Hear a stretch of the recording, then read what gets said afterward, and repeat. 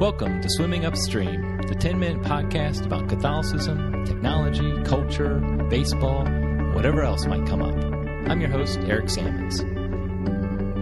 This is episode number 12. On today's show, I'm going to be discussing the origins of the New Testament. How did we get the New Testament? The show notes for today can be found at ericsammons.com/podcast/12. I'll try and link to some articles or some other information about this topic there. Okay, so the reason I want to talk about this is I see it's a common misconception, of where the Bible came from. Often people think of the Bible as something that drops out of the sky just as is, as if God had dictated it and then wrote it up in heaven and then just dropped it in our laps. But this isn't the Christian view, the proper Christian view of where we get the New Testament. It's not historical either.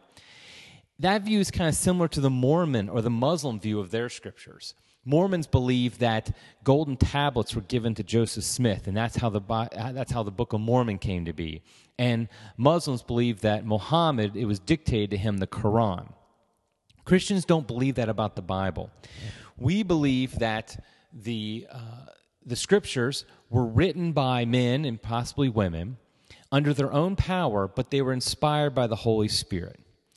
And it was actually a long, organic process that involved many people over hundreds of years. That's how we got the Bible in its entirety and also the New Testament. I'm going to skip over the Old Testament for this topic. I really want to focus on the New Testament. When we look at the writings of the New Testament, we see each book in the New Testament was written for a specific issue, and it has an initial use, typically to be read at a community gathering. So, for example, when St. Paul wrote to a community, he sent the letter to them, let's say a letter to the Romans, or a letter to the Philippians, or what have you, and they would read at their community gathering. Well, what was their community gathering? It was the liturgy. They gathered for Mass. And so they would read out the letter from St. Paul in their Mass, and then they would continue to read that. And then they would share that with other communities. Maybe somebody would be visiting, and they would hear it, and they would copy it for them. They would take it back to their community. And so you see these writings in the New Testament would spread throughout the Roman Empire.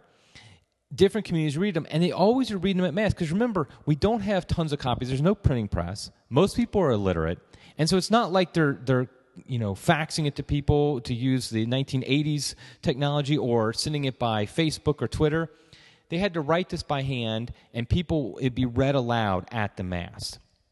And so eventually these different writings are being read liturgically, meaning they're always read each week at the liturgy. And so then the question became, and this happens over a course of decades, the question becomes, okay, what is legitimate to read at Mass and what is not? And this is really the origins of the New Testament.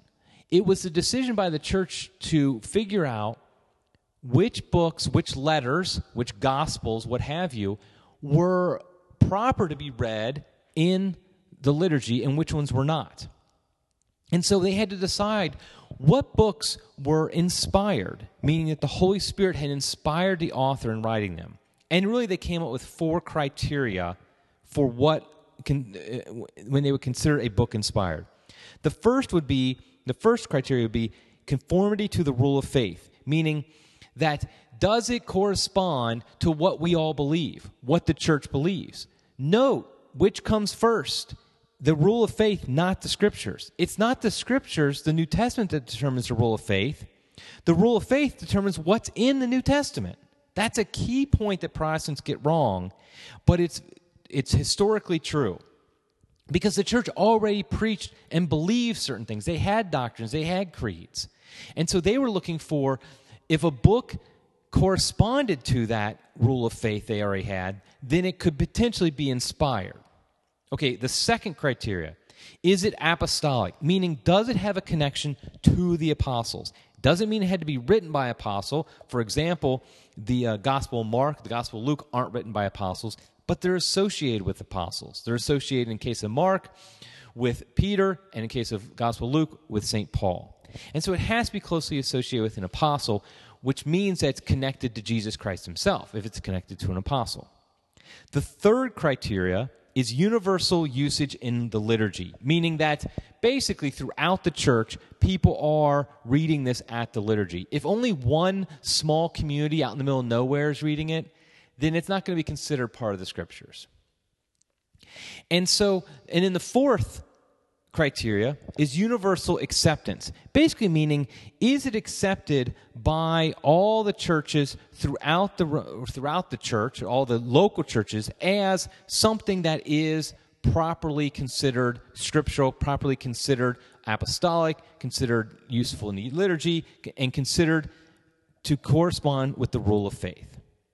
Note, inspiration itself was not a criteria. That is how they determined if something was inspired, these four criteria. Does it conform to the rule of faith? Is it apostolic? Is it used in the liturgy? And is it universally accepted? And so this happened over the process of decades, even centuries, of determining which books would be in the New Testament. Now, the vast majority of the 27 books of the New Testament were basically accepted by about mid to late 2nd century. So we're talking 100, 150 years after the time of the apostles and Jesus Christ. But some books were debated. People weren't sure, should they be in the church in the New Testament or not. For example, the letter to the Hebrews and the book of Revelation. Hebrews was somewhat disputed because people didn't know who the author was. We still don't know who the author was. Some people believed it was Paul, but many did not. And so because it wasn't associated with an apostle that they knew, that was questioned. Revelation was just so odd, so different from all the other books, that Christians weren't quite sure whether or not that should be considered scriptural.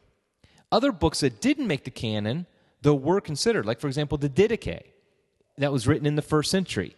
That didn't really have a direct apostolic connection, and so it didn't make the cut. Also, the Shepherd of Hermes also wasn't really apostolic, came a little later, more like the 2nd century.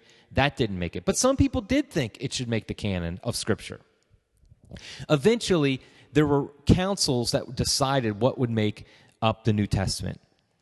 This happened after the end of persecution in the 4th century.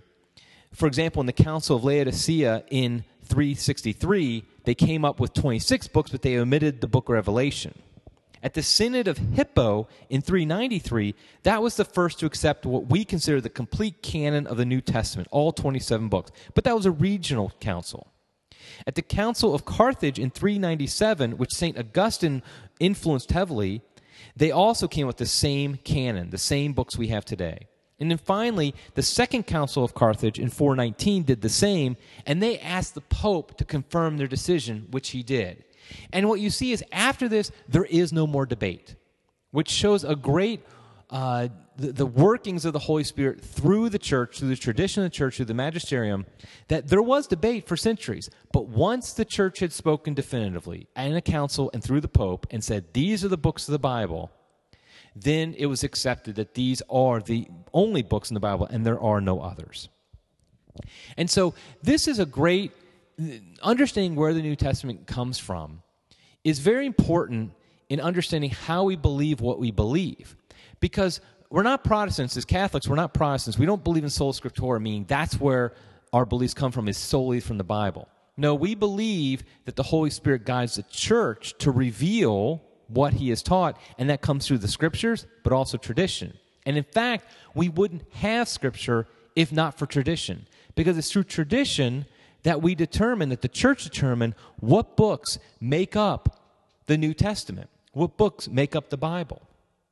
And so we can look at this as a great working of the Holy Spirit, and that's not the only way the Holy Spirit works. That's not the only time, I should say, that the Holy Spirit works through the church. That's something, if you think about it, that Protestants are saying. When they accept the canon of Scripture, they're accepting the authority of the Catholic Church in one specific instance, but then they reject it in all the other instances. However, that makes no sense.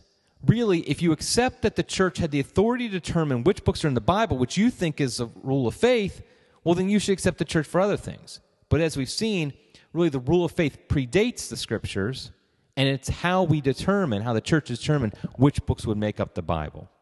Okay, I think I'm going to stop there, but that should give a quick overview of how we got the New Testament. Where did it come from? So that's it for today's episode. Until next time, keep swimming against the stream.